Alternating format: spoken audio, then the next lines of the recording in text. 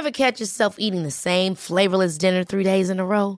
Dreaming of something better? Well, HelloFresh is your guilt-free dream come true, baby. It's me, Keke Palmer.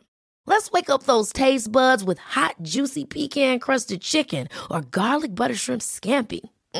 Hello Fresh. Stop dreaming of all the delicious possibilities and dig in at HelloFresh.com. Let's get this dinner party started. Hey, it's Paige DeSorbo from Giggly Squad. High quality fashion without the price tag. Say hello to Quince. I'm snagging high-end essentials like cozy cashmere sweaters, sleek leather jackets, fine jewelry, and so much more. With Quince being 50 to 80% less than similar brands. And they partner with factories that prioritize safe, ethical, and responsible manufacturing. I love that. Luxury quality within reach. Go to quince.com/style to get free shipping and 365-day returns on your next order. Quince.com/style. LMFM Podcasts. With CNC Carpets, we bring the showroom to you. Or you can book a personal consultation at our fabulous new showroom in Moortown, Dromiskin. Call 087 660 40 237 or visit our website at cnccarpets.com to book an appointment. CNC Carpets, for all your carpet and wood flooring needs. Good afternoon. You are very welcome to Late Lunch here on LMFM. This is Barbara Scully with you today, sitting in for Jerry Kelly. Stay with us. We have a great show lined up for you, some lovely people for you to meet and some interesting conversations ahead. And of course, we'd love to hear what you have to say on any of these conversations. So please feel free to get in touch with us. You can send us a text or a WhatsApp to 086 1800 658, or you can also give us a call on 041 98 32 000. Well, the last week or so has been a fairly momentous week for our neighbours across the water as they said a very long goodbye to their beloved Queen Elizabeth, the longest reigning monarch who reigned for over 70 years. And I'm sure that many of you here have been watching all the pomp and the ceremony of the state royal funeral in London this morning, and it's still obviously ongoing. And whatever you might think about monarchy, there's no doubt, but the spectacle has been and continues to be rather spectacular. The pomp and the ceremony, and indeed the reverence too. There's an awful lot to take in, even just as we are neighbours, if as it were, watching over the fence from next door.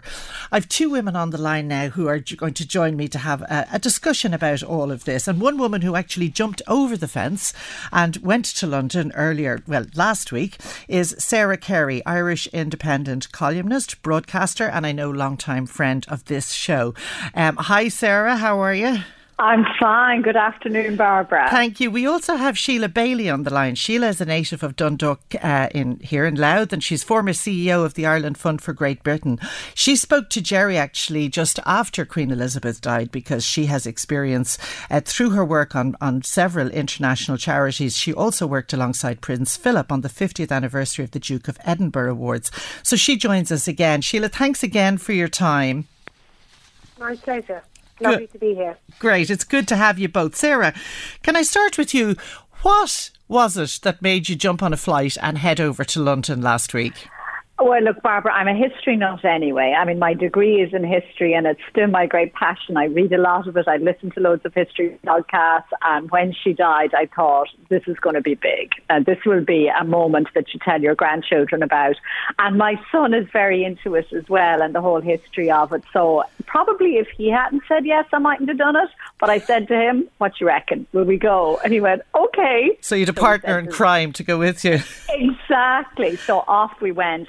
And we went on Wednesday morning. We were standing on the Mall for the procession from Buckingham Palace to Westminster Hall by 11 o'clock. We were waiting there for a few hours. The weather was just beautiful. London is an amazing city. chatting to all the people in the crowd, saw the procession go by. It was incredible. I'm so glad I was there. And then while we hadn't intended to join the famous queue, because they had been predicting 30-hour waits, that afternoon when we checked, it looked like it wasn't going to be that bad. So we legged it down to Southwark Bridge and we did this beautiful walk with the crowd the whole way up the Thames. And for people maybe who don't know the city, like there's these gorgeous walkways each side of the Thames, and you come across all the famous landmarks, London Bridge, the London Eye, looking over at the Houses of Parliament. And like I said, the weather was gorgeous. It was this beautiful atmosphere. We went over Lambeth Bridge and down into the gardens beside the Houses of Parliament, and we did that in 2.5 hours. And we thought, great, this is dead easy. And then we came to a screeching halt, and we were there. We were there for 4 hours, and that was tough because you weren't walking, like you were mostly standing. But it was well worth it. When you went into that hall, I don't know how much it comes across on the screens. It is huge. It's a massive, massive hall. It's medieval, first built in the 12th century. That oak ceiling that they have there is the oldest and largest of its kind in Europe. And then the coffin there in the middle with the orb and the sceptre and the crown and all the uniform guard around it. And we were there for when they were changing the guard. And it was then you were really hit with what this means, this sense of the divine monarchy. Because, you know, it's, I was saying to Jerry last week, like that ceremony of coronation where they're anointed with all oil, that specific ceremony goes back 1,000 years. Wow. And then the ritual of being anointing goes back to the Bible, to King Solomon. And it was really a great moment. Like, I'm glad I was there to experience And it. Sarah, while you were there queuing and walking and stopping and all the rest of it, can you tell me, first of all, what was the atmosphere like? I mean, clearly people are very sad, but there seems to be quite a lot of kind of positivity around. And also, did you speak to people in the queue, and what was their reaction, British people, to the death of their I made Queen? A point of examining people in the Of course you did. Because I was there to find out what was going on. I wouldn't say it was sad. People kept talking about, people are grieving for the Queen. It was quite upbeat and polite, incredible manners. Like when we were walking along by the Thames, we didn't have wristbands until we got quite near Lambeth Bridge, and anybody could have cut in, and they didn't. And you were able to go off and get a cup of tea and rejoin your spot in the queue, and everybody knew who was behind you and in front of you, and it was very respectful. And people were there because they did respect the Queen. Yeah. But also for the reason that we were there, that they knew it was a moment in history. Like, you know, she reigned for 70 years. It is an extraordinary thing. And they wanted to see it, to be a part of it. And because she'd had such a blameless life, like it's not like, you know, she was like other members of the royal family who said stupid things or done stupid things. Like they really did recognise this woman had completely subordinated her entire life into her job and her role. So there was respect. But the only time I would say I saw emotion as such was when we were in the queue.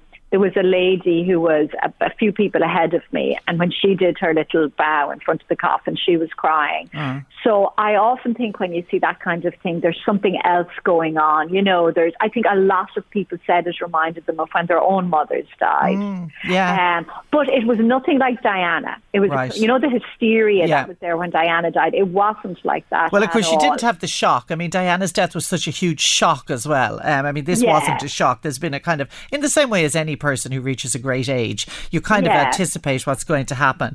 I saw what the University of Essex were doing a proper survey of who was in the queue, and there was slight majority of Conservative voters, which you'd expect, but a majority of Remain voters as well. Interesting. And there were lots and lots of young people. People had travelled up from the country, but it was actually a surprising mix. Like it wasn't just kind of Brexiteer royalists. Yes, you know, there are a lot of people were there for the same reason. A lot of tourists were there, like us, you know, who came over to be part of it. So it was a really good mix and a lovely atmosphere. We felt great, even though our legs were killing us. Yeah. Lovely. And Sheila, you're obviously in the UK. Were there standout moments for you from what you have either experienced personally or seen on television during all of the various different parts of this whole long ceremony over the last week? What were the standout moments for you?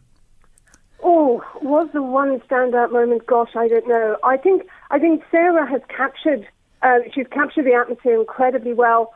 When I spoke to Jerry a week ago on Friday, I think we might have lost Sheila's line there. Are you still there with me, Sheila? I'm here. Can you hear me? Yes, your line dropped out there just for a moment. Oh, sorry. Carry on. Just after I spoke to Jerry, I went and got flowers and walked down to Buckingham Palace and queued with everybody else to place my flowers. The number of people, the difference of people, the nationalities, the viewpoints, where they travel from, everybody was just there because they wanted to, I think probably the best description is recognise what Queen Elizabeth had achieved in her life. Sarah's quite right. It wasn't sombre. It was respectful, I think, is the key. Yeah, and it's been an interesting kind of unifying event to have happened at a particular time in British history where, you know, things are quite strained after Brexit and various other things. It seems to have, as an observer from over here, have brought the country together, which has got to be a positive thing. Well, I would say that was one of the things that the Queen achieved in her life several times. Yeah. And listening to Sarah talk about her passion for history, last Thursday night in Sidney Sussex College in Cambridge, along with Professor Eugenio Biagini, who is an expert in Irish economic history, we hosted the Brian Lenihan Memorial Lecture, and it was delivered by Jim O'Callaghan, TV. And he opened up talking about the impact the Queen's visit to Ireland in 2011 and the subsequent good feeling afterwards that has contributed so much to the success both economically and socially between the two countries. Times are a bit awkward now, political difficulties come and go, but certainly nearly everyone found something positive to say and to look back on her reign with a degree of acclaim. That's an interesting point you make about the Queen's visit here in 2011, because I do remember at that time personally being very moved by the very deliberate symbolic gestures that she made, such as going to the Garden of Remembrance and bowing her head, and also speaking in Irish at the dinner, at the state dinner. Yes. But I also remember that back then Sinn Féin weren't having anything to do really with the royal visit, and I believe this morning Michelle O'Neill is actually was among the congregation at her funeral. Absolutely, she was, and was commented on by the BBC. Interesting. So that just goes to show how things change over a short period of time, because it is in the light of her total reign, it's a short period of time. Yeah, yeah. And Sarah, can I just come back to you? And maybe this is a question perhaps for a little bit later on, but just briefly tell me.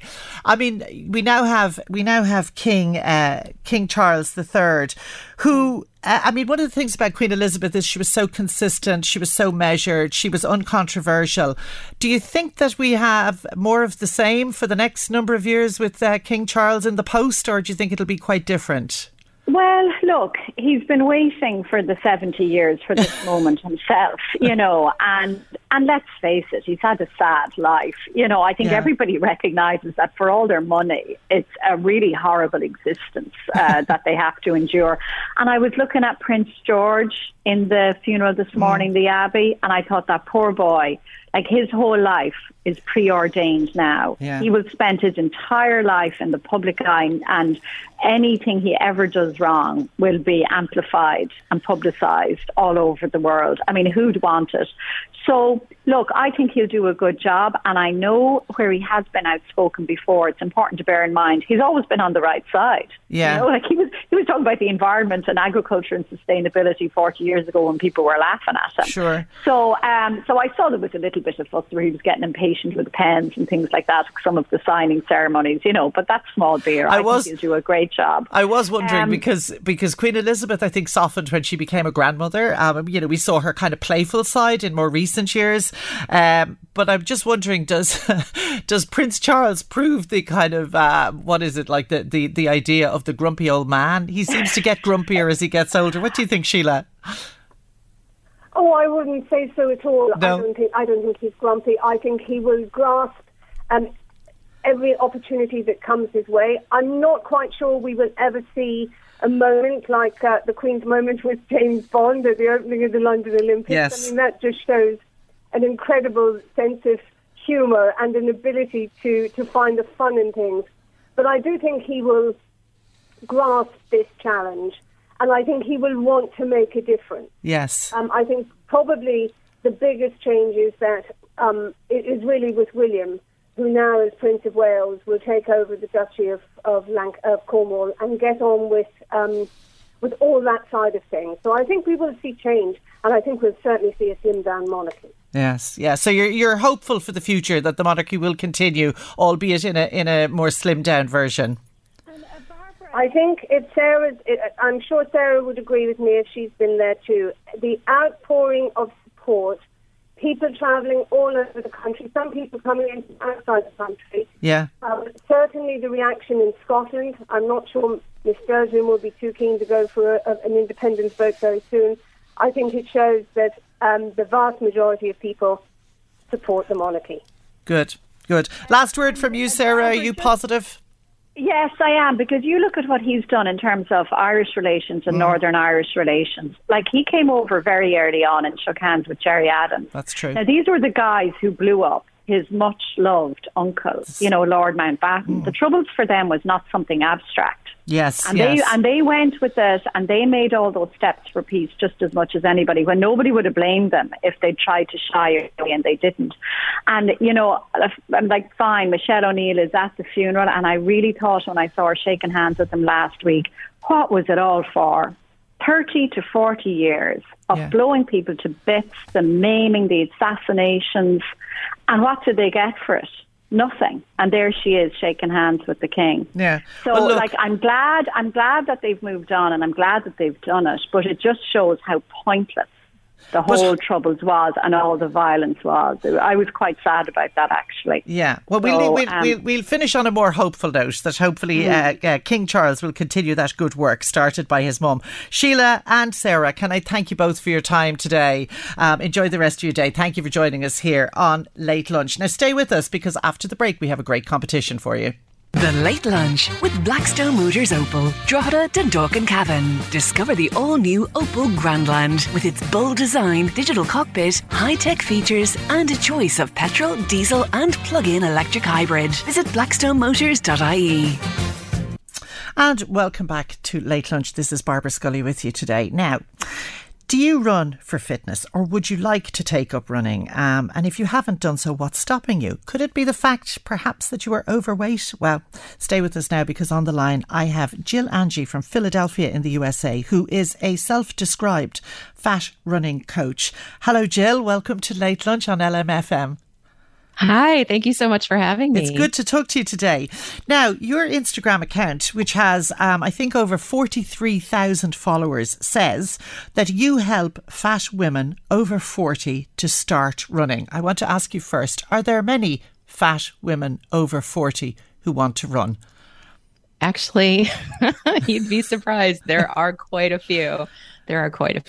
And so let me take it then back to yourself personally. Why and when did you take up running yourself? I'm presuming that you, I don't wish to be in any way insulting, but I presume you fit the criteria. You're over 40.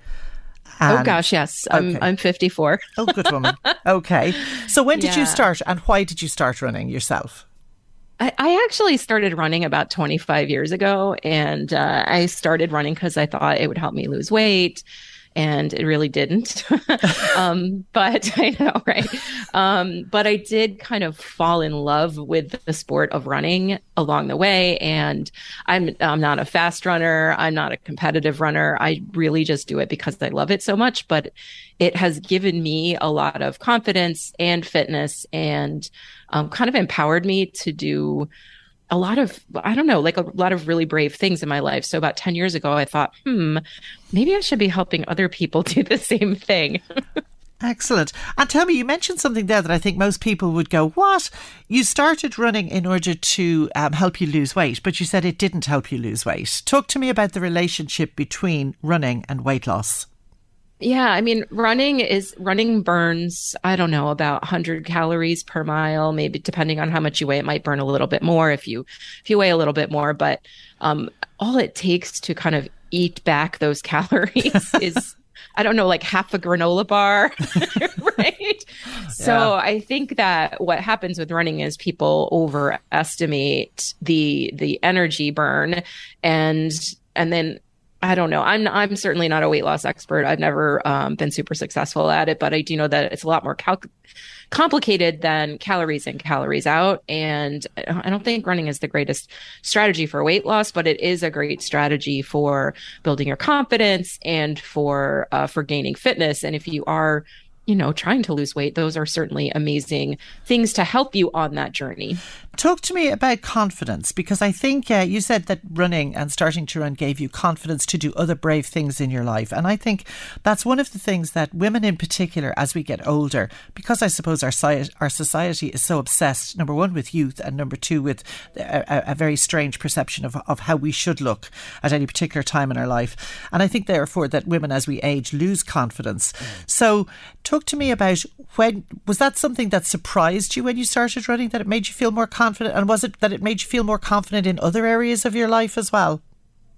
Yeah, so it did surprise me because when I first started running, I had a lot of shame about how my body looked. So I would run after dark in my neighborhood so no one could see me.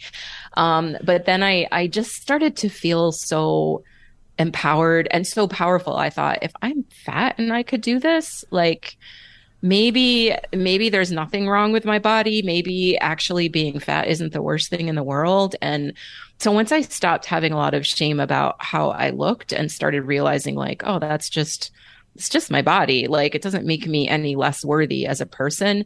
I started asking for promotions at work, and I started just kind of becoming a little more bold in, making new friends and trying new things. And I signed up for a half marathon. I signed up for a triathlon, which oh my goodness, that was a very bold and courageous move. Gosh, because everybody was like super thin. I was literally the only fat person at this triathlon. And so, yeah, it surprised me because I thought that what I was going to get out of it was weight loss, but I got something so much more powerful. And eventually it emboldened me to quit my job and start my own business. And your own business is as a fat running coach. Yes, that is correct. Excellent. It says a lot, doesn't it, about the society we live in, that you were so self-conscious about how you looked that you ran at night. I'm just wondering, did you ever get any, because I think that's another thing that women have to deal with, especially running in urban areas. Did you ever get any comments or any mean remarks from just people, when you were running? Occasionally, yes. Once I got the courage to run in the daylight, occasionally there would be a car full of teenage high school students that would yell things. And I just kind of figured, well, teenagers are jerks anyway. So I don't trust their opinion. I had a lot of people who were, they would just kind of be confused because they would say, well, why are you a runner? Because, you're overweight or you're really slow. And what's the point? And I said, well, the point is because I love it. Yeah. The point is because it's something that I enjoy and it helps keep me fit and it feels good in my body to do it. But yeah, and on Instagram, as you can imagine, I get daily comments from people, right, which I'm just really good with the delete button. Yeah, and the block button and the ignore button and all of that kind of stuff. I know again that, one of the mistakes, because I was going to say what I think one of the mistakes is, that I think very often if you have got challenges like that, and I'm speaking to you as a woman who's older than you are, and who also is not particularly slim, and who has never liked running at all. But I do think that a lot of women who perhaps would be tempted to run don't want to do it on their own. So they have to wait until they've got like one or two other buddies who are going to run with them for various reasons. Do you run alone or do you like to have other people with you? Outside of the running you might do in your job, if you like, for work. Yeah, no, I run alone. I prefer to run by myself. It's my just kind of time to either process my thoughts or listen to a good book or a good podcast or radio station. Very So good. yeah, I prefer to run by myself for sure. Yeah, yeah. One of the other perceptions I think that people have, particularly as you get older and particularly as you might be a little bit overweight, is that running is not a good idea because it's going to be hard on your joints. What do you say about that?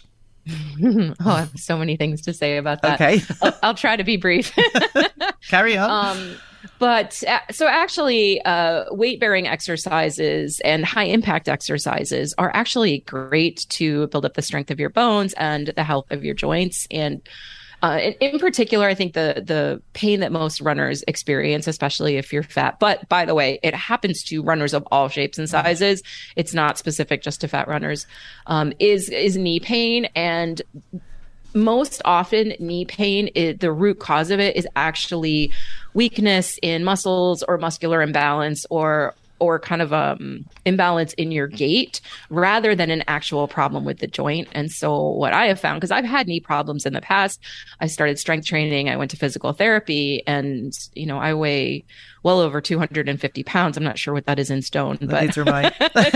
it's a significant amount. And I don't have any, and I'm 54 years old and I don't have any problems with my knees. I also do have arthritis in my knees. So I think that there's this misconception that being a fat person running is going to destroy your cartilage and it's going to destroy your knees. And that's simply not true. And there's a lot of ways that you can strengthen your joints and strengthen your knees in particular to allow you to run. Okay, so you would suggest, would you yourself do exercises in order to strengthen your knees to support you when you're running?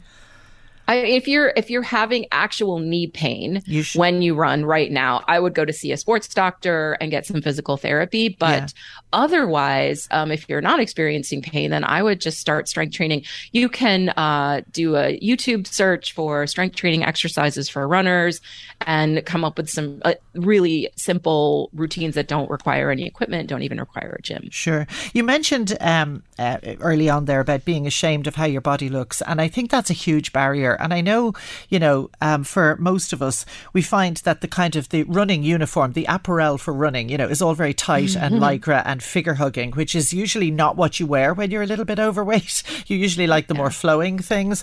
And I know there's a trick that I use myself, actually, and I don't run, but I do walk.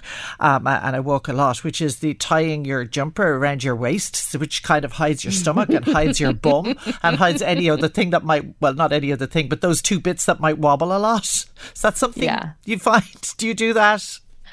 I don't actually. And there's two reasons for that. One is that I just decide, hey, this is my body. And if you don't like looking at it, you can just look the other way. Yay, sister. And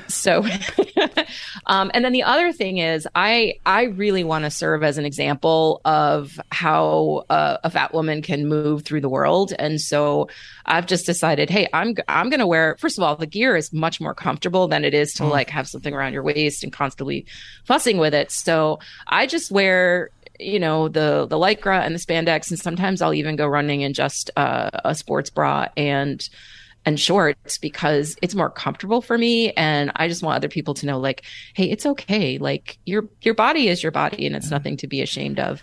And as one of the things, I'm a mother of 3 daughters, and as one of the things I'm often telling them when they're, kind of having nervous breakdowns about how they look or what they should wear or how things make them look is nobody actually cares. You think loads of people are looking at you. They're actually not bothered at all. They don't even see you. You talked about speed. And again, I know from my own trying to get fit, which I had I think you get away with having a very unhealthy lifestyle until you stop getting away with it. I stopped getting away with it a few years ago when I managed to give myself type 2 diabetes, which was mainly due to me not getting up off the sofa and moving and eating too many carbs. But anyway, that's another story. But one of the things I did notice when I started just to walk was pain in my knee and pain in my ankles. And I met an expert who said to me, because I was trying to power walk and go fast, and I met this expert by chance who said to me, slow down, you don't need to do it fast, just move. And once I slowed down, it was much, much better. Is that the same with running?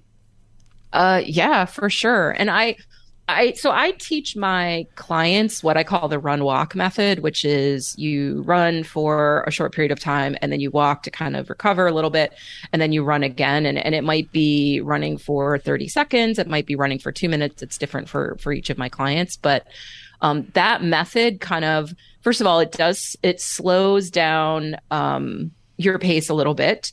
And it kind of gives your body a chance to recover so that you don't get into, I'm not sure, my words are escaping me. I've got menopause brain right now.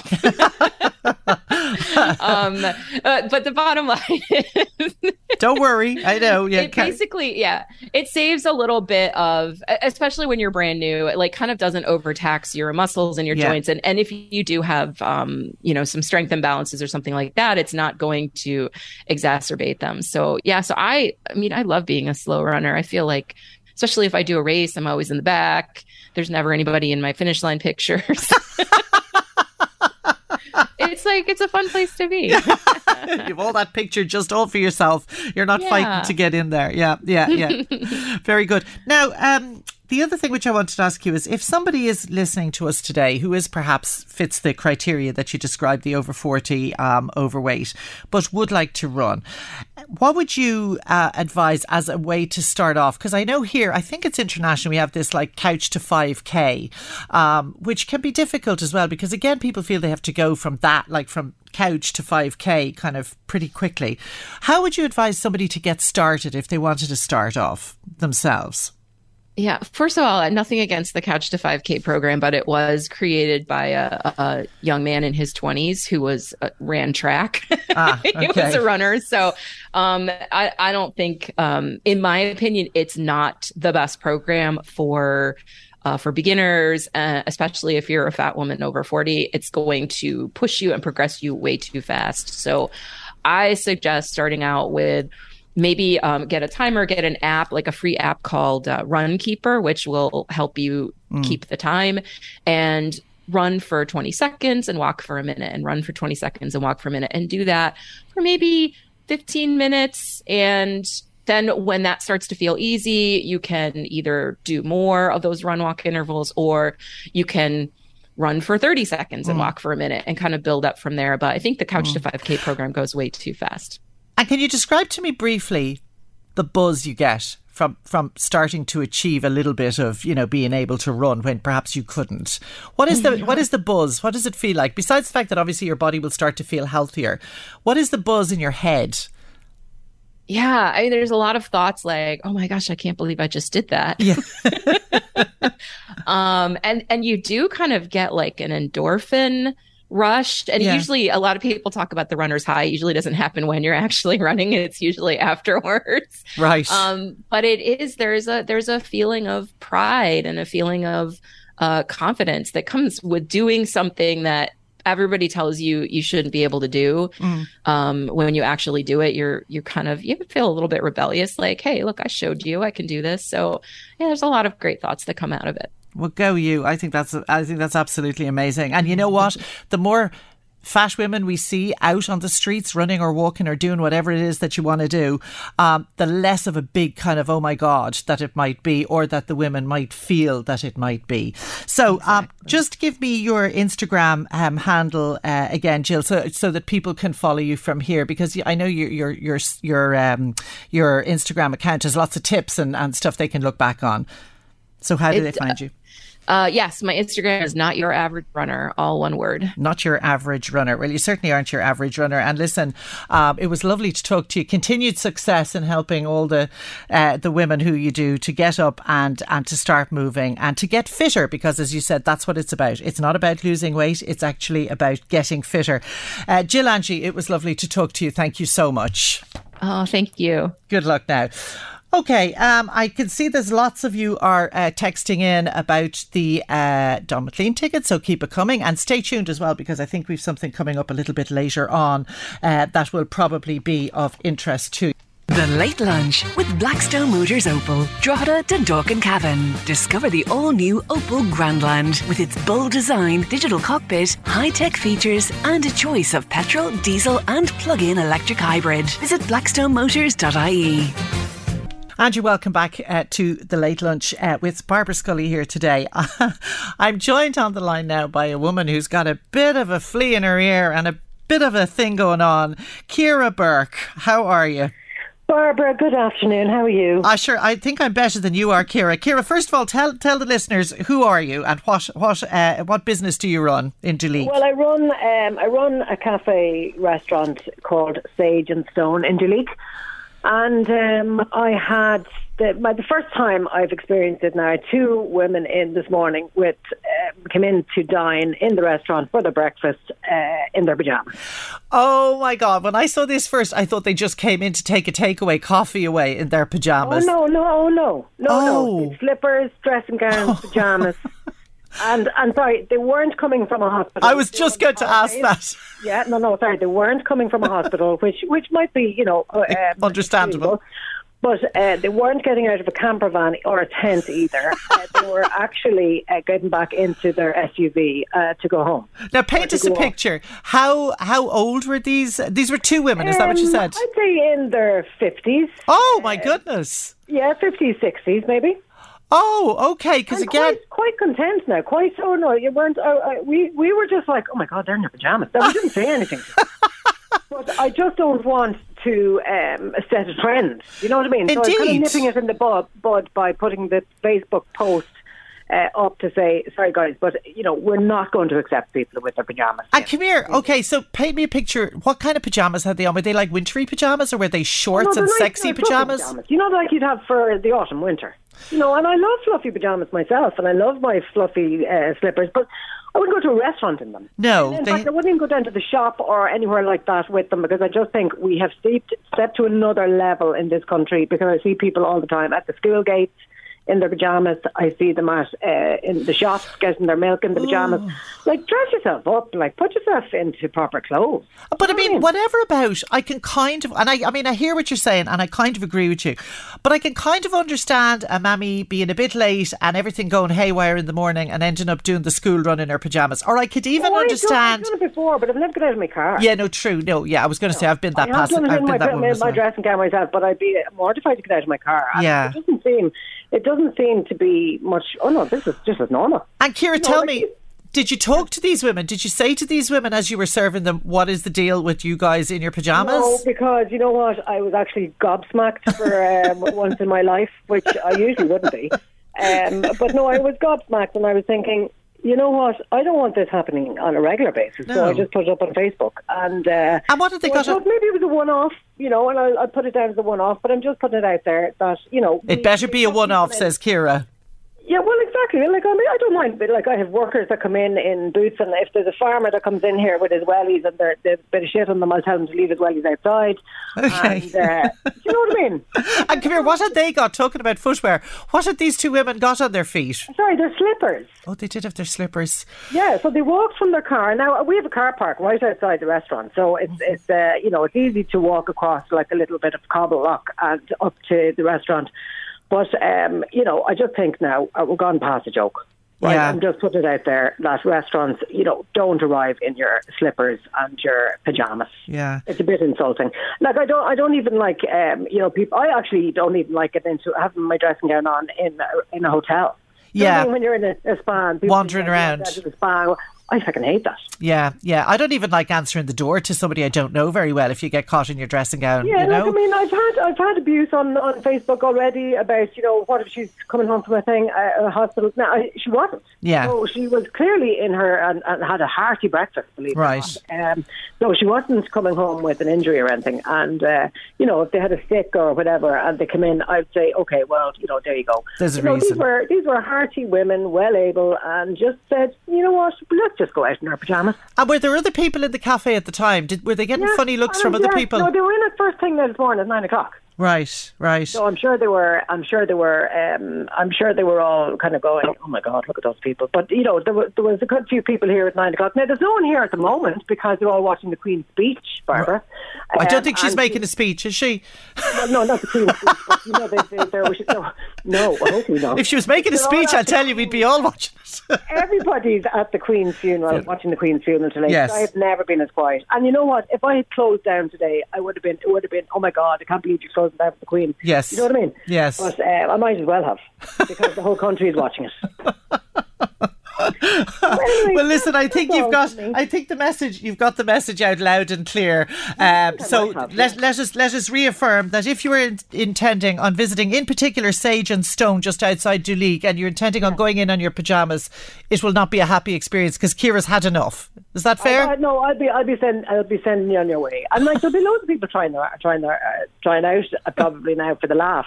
But yeah, no, there will be. That's what I'm afraid of, Ciara. You've put the word out there now. You might have everybody arriving in their pyjamas tomorrow. I might have, but you know what? They can sit outside in their car and get a takeaway. You're not going to put up with it. Good woman yourself. Listen, Ciara, it was great to talk to you. Thank you so much for taking the call. Take care. Have a good day. Here's a bit of Harry Styles. I'm going home to watch the Queen. Oh, good. Enjoy. Yes.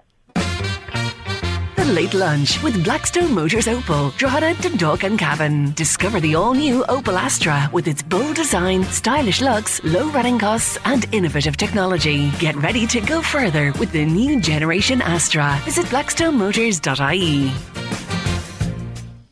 And welcome back to Late Lunch. Barbara Scully here today with you.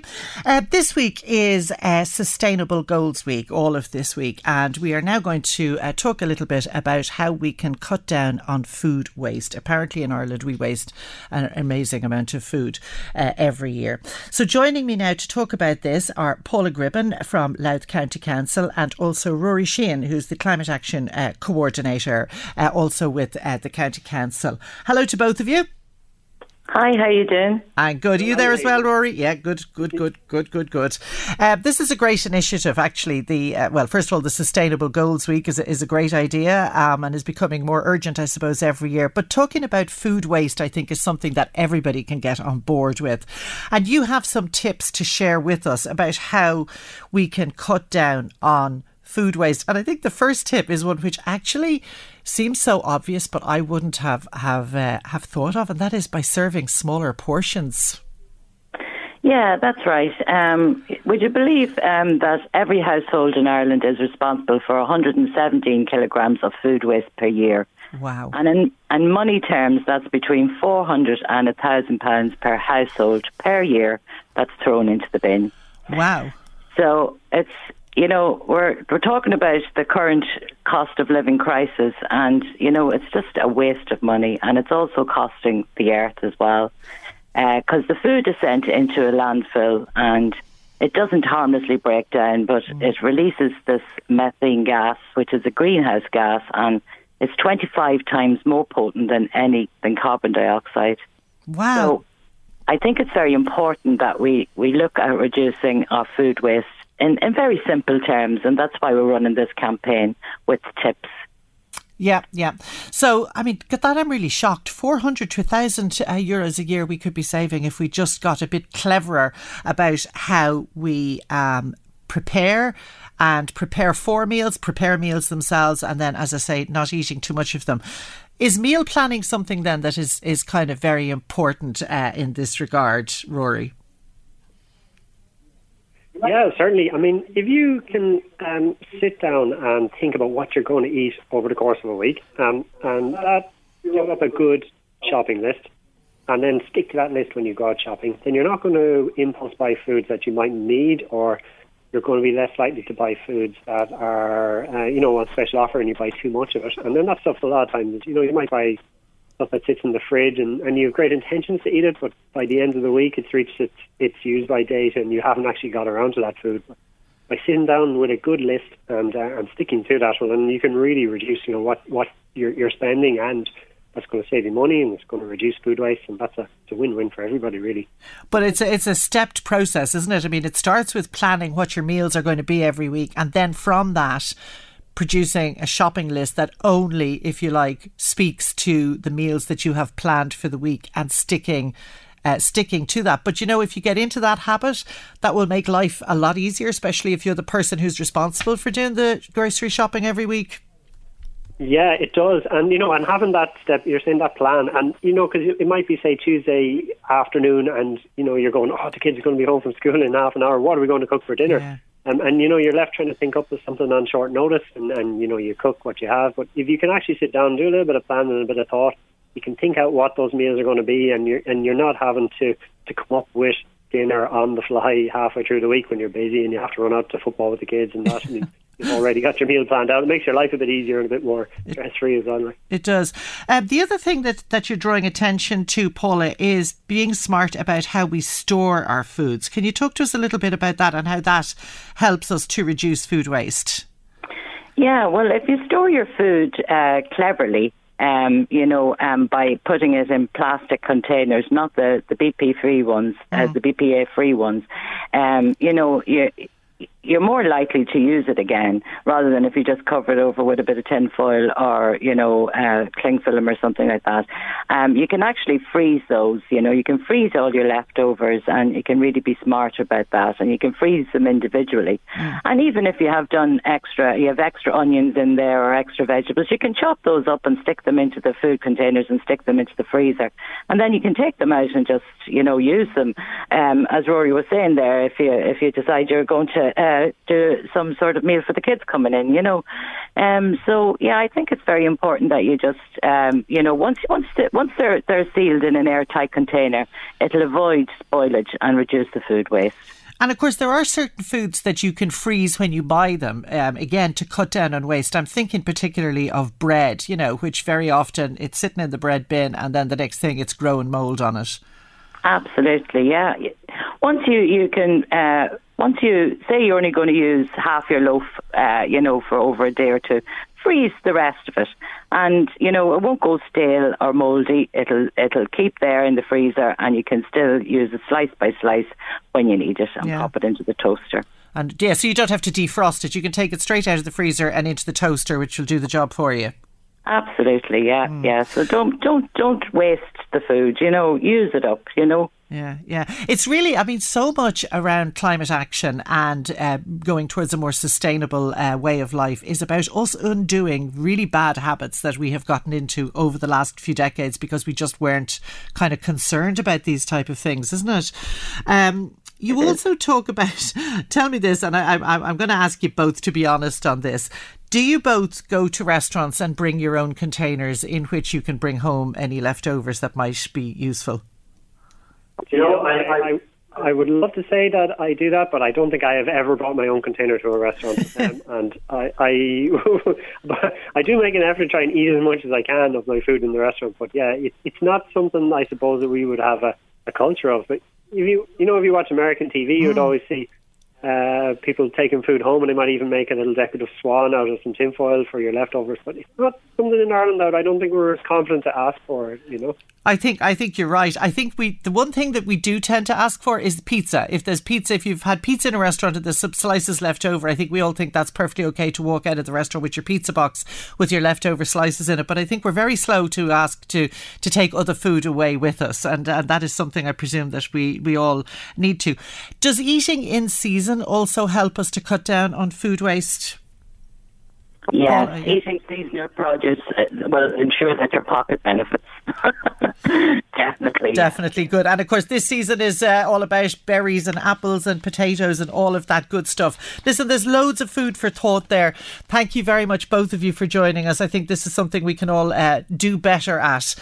So thank you for joining us. That was Paula Gribben and Rory Sheehan. And now taking us into the news, we have a little bit of Bon Jovi.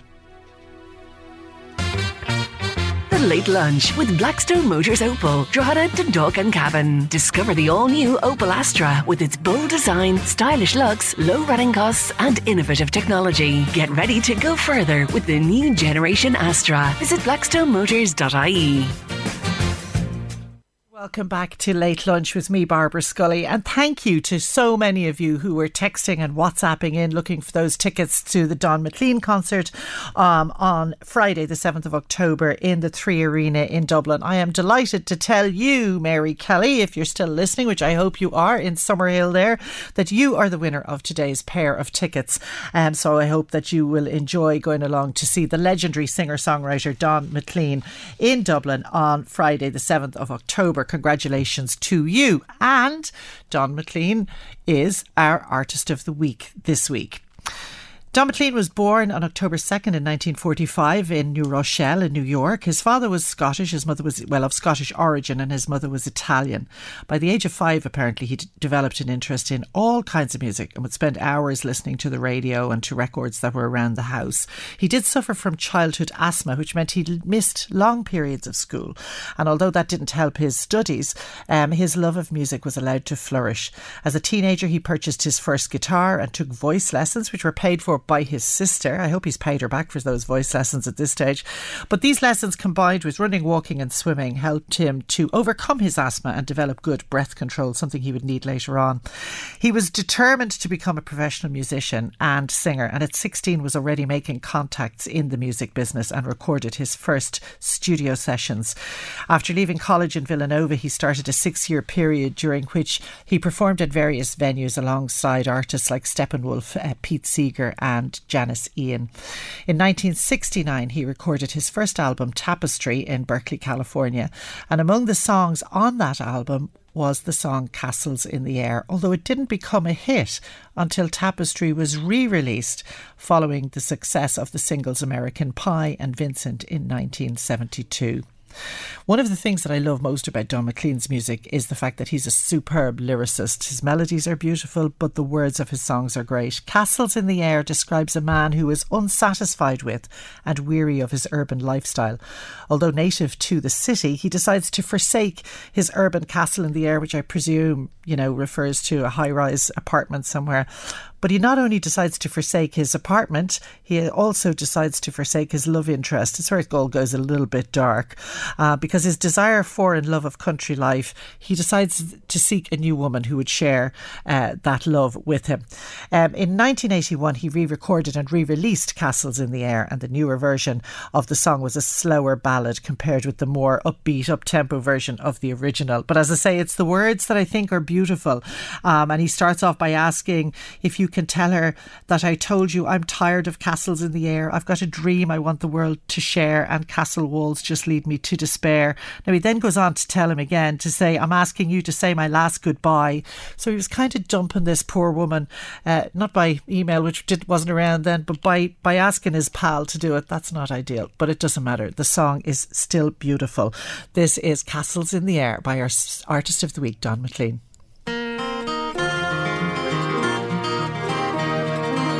Gorgeous. As I say, the words are just really beautiful, making me long for a life in the country as well.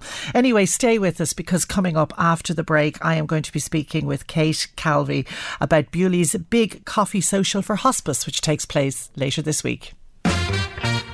The Late Lunch with Blackstone Motors Opel, Drogheda, Dundalk and Cavan. Discover the all-new Opel Astra with its bold design, stylish looks, low running costs and innovative technology. Get ready to go further with the new generation Astra. Visit blackstonemotors.ie. And you're welcome back. Now, this week, on Thursday, the 22nd of September, one of the most well-known and indeed successful charity fundraising days is going to take place, which is the Bewley's Big Coffee Morning Social for Hospice, when all over the country there will be coffee brewing and people coming together in order to raise much needed funds for hospice services all over the country. So I'm delighted to be joined on the line now by Kate Calvey, who is the chairperson of the East Meath Hospice Group. Hi Kate, how are you? Hi Barbara, nice to speak to you. And thank you very much for giving us your time today. We do appreciate it. Kate, can you tell me first a little bit about the hospice group in East Meath and what you do, etc.? Well, we're the East Meath Hospice Association, and we're a committee of about 10 people. And what we do is our main purpose is we organise a driving service for people in East Meath that are suffering from cancer. And we bring them to their various appointments be it in Dublin, Drogheda, Dundalk, Navan, wherever they have to go. A volunteer picks up the people from their home, brings them to their appointment, and then collects them and brings them home. So they don't have to worry about travelling to anything. And oftentimes people are getting radiotherapy, which means they have to go up every day to get treatment for about 6 weeks. And that would be the average. So that would be very difficult for someone to organise with their own family. And so most people find this really very helpful.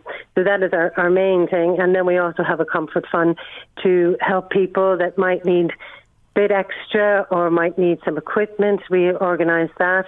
The comfort fund is usually, we work with the palliative care team and the social workers, and anyone that might need maybe coal or oil or sure. just a taxi somewhere maybe on another occasion, anything that we can do to help. So that's basically what our purpose is at the moment. Excellent. A very practical help you're giving there to people who need it. You mentioned palliative care, and really that's what hospice is all about. But I think palliative care is something that until you've been close to somebody who has received palliative care, people don't really understand how hugely important it is for people at the end of their lives. Can you tell me a little bit about palliative care and what those teams do? Well, that wouldn't be in connected with anything that we would do, personally. But they would, when the palliative care team is with you, they would be visiting you in your home, trying to make you as comfortable as possible. And it's all more about controlling pain and keeping people at home. Right. To help them and their life there where they want to be. Okay. So if they have a great team now in the Lourdes and in Meath, and say like the palliative care team also visit people and see whatever needs they might have, but it's mainly towards the end of life they would be there. Right. Okay. One of the, I think, most interesting aspects of the Bewley's Big Coffee, it's called the Coffee Social now, I see, not the Coffee Morning, is that the money that is raised locally stays locally. Is that correct? That's correct, yeah. So we have... And that's very important for people, I think, who are donating, to know that their money is going to help people in their own communities. Community, definitely. Like they would have many in Drogheda. There's the Drogheda Hospice, and people would be donating to them. We have 4 venues that we've when people will also have some in their own homes, but our committee has run these for the past 2 years, and one volunteer, Linda Donnelly, up in Bayerstown in the Strand House restaurant, she's been doing coffee morning for us for many years. And so we also have one in Whites and Stamallin with Brendan Battersby there, and the Lion Kiln in Julianstown with John Mackin and Tommy Carson, the proprietors, and Redden in Bettystown with Marina and Dennis Redden. And they're all fantastic. They give their premises. They also provide scones and help out on the day in all these venues. They're excellent. So and we're not even really spending any money on these, and so everything we get on the day, we'll always have a raffle, will go towards the hospice. And it's a nice piece, it's a nice way to raise funds, isn't it, to gather with your neighbours or your colleagues or your friends and sit down and have a chat and have a cup of coffee, and as you said, have a scone as well. Yeah, if definitely. People want to hold, I mean, you've mentioned there some of the events that are going on in the area, which is wonderful, but it's not too late for people, I presume, to get involved if they decide to gather in their neighbours. They can still do that. Oh yeah, they can do that, and they could donate it to us or wherever they are, to their local hospice. I think it would probably be a bit too late to get onto the Together for Hospice, which organises it as well, that they would send them out the coffee and things like that, but they certainly could, and people often do that, have it, and then later on will give us donations. Yeah, because you don't have to do it on the day, so you can do it a little bit later on. Any day. Yeah. That's really wonderful. And of course, Bewley's have been the sponsor of this since 1992, which is quite a long partnership for any charity, for any sponsorship, but particularly for a charity one. So fair play to Bewley's for getting involved and for providing the much needed coffee for the coffee morning. Well, listen, I wish you the very best of luck with it. I know it's a big day. In a previous life, I was responsible for setting up a very similar thing with the Alzheimer Tea Day a million years ago when I had a completely different life. So I know how hard it is to organise these, but I also know how important it is and how much you depend on the money that is raised locally. So on behalf of the community, thank you, Kate, to you and to all the volunteers in the East Meath Hospice Group for all the work you do, which I'm sure is of huge importance to the people that you serve. And thank you so much for coming on today and telling us about it. Well, thank you very much for that, Barbara, for all those kind words. No, I mean it was great to talk to you. Oh, good. Well, you too, Kate, and have a good day on Thursday. Thanks a lot. So that's just about it. Don't go away. Eddie is up next with The Drive. I will be here again. You'll be delighted, I hope, to hear tomorrow at 1:30. I want to thank my producer Louise, who has been really the stalwart behind today's production. But do join us again tomorrow when we will be back at 1:30 here for the Late Lunch on LMFM. LMFM podcasts with CNC Carpets. We bring the showroom to you, or you can book a personal consultation at our fabulous new showroom in Moortown, Dromiskin. Call 087 660 40 237 or visit our website at cnccarpets.com to book an appointment. CNC Carpets, for all your carpet and wood flooring needs.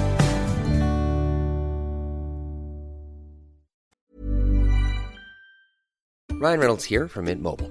With the price of just about everything going up during inflation, we thought we'd bring our prices down. So to help us, we brought in a reverse auctioneer, which is apparently a thing. Mint Mobile Unlimited Premium Wireless. How to get 30, 30, bit to get 30, bit to get 20, 20, 20, bit to get 20, 20, bit to get 15, 15, 15, 15, just $15 a month? Sold! Give it a try at mintmobile.com/switch. $45 up front for 3 months plus taxes and fees. Promo rate for new customers for limited time. Unlimited more than 40 gigabytes per month. Slows full terms at mintmobile.com. Millions of people have lost weight with personalized plans from Noom. Like Evan, who can't stand salads and still lost 50 pounds. Salads generally for most people are the easy button, right? For me, that wasn't an option. I never really was a salad guy. That's just not who I am. But Noom worked for me. Get your personalized plan today at Noom.com. Real Noom user compensated to provide their story. In 4 weeks, the typical Noom user can expect to lose 1 to 2 pounds per week. Individual results may vary. Ever catch yourself eating the same flavorless dinner 3 days in a row? Dreaming of something better? Well, HelloFresh is your guilt-free dream come true, baby. It's me, Keke Palmer. Let's wake up those taste buds with hot, juicy pecan-crusted chicken or garlic butter shrimp scampi. HelloFresh. Stop dreaming of all the delicious possibilities and dig in at HelloFresh.com. Let's get this dinner party started.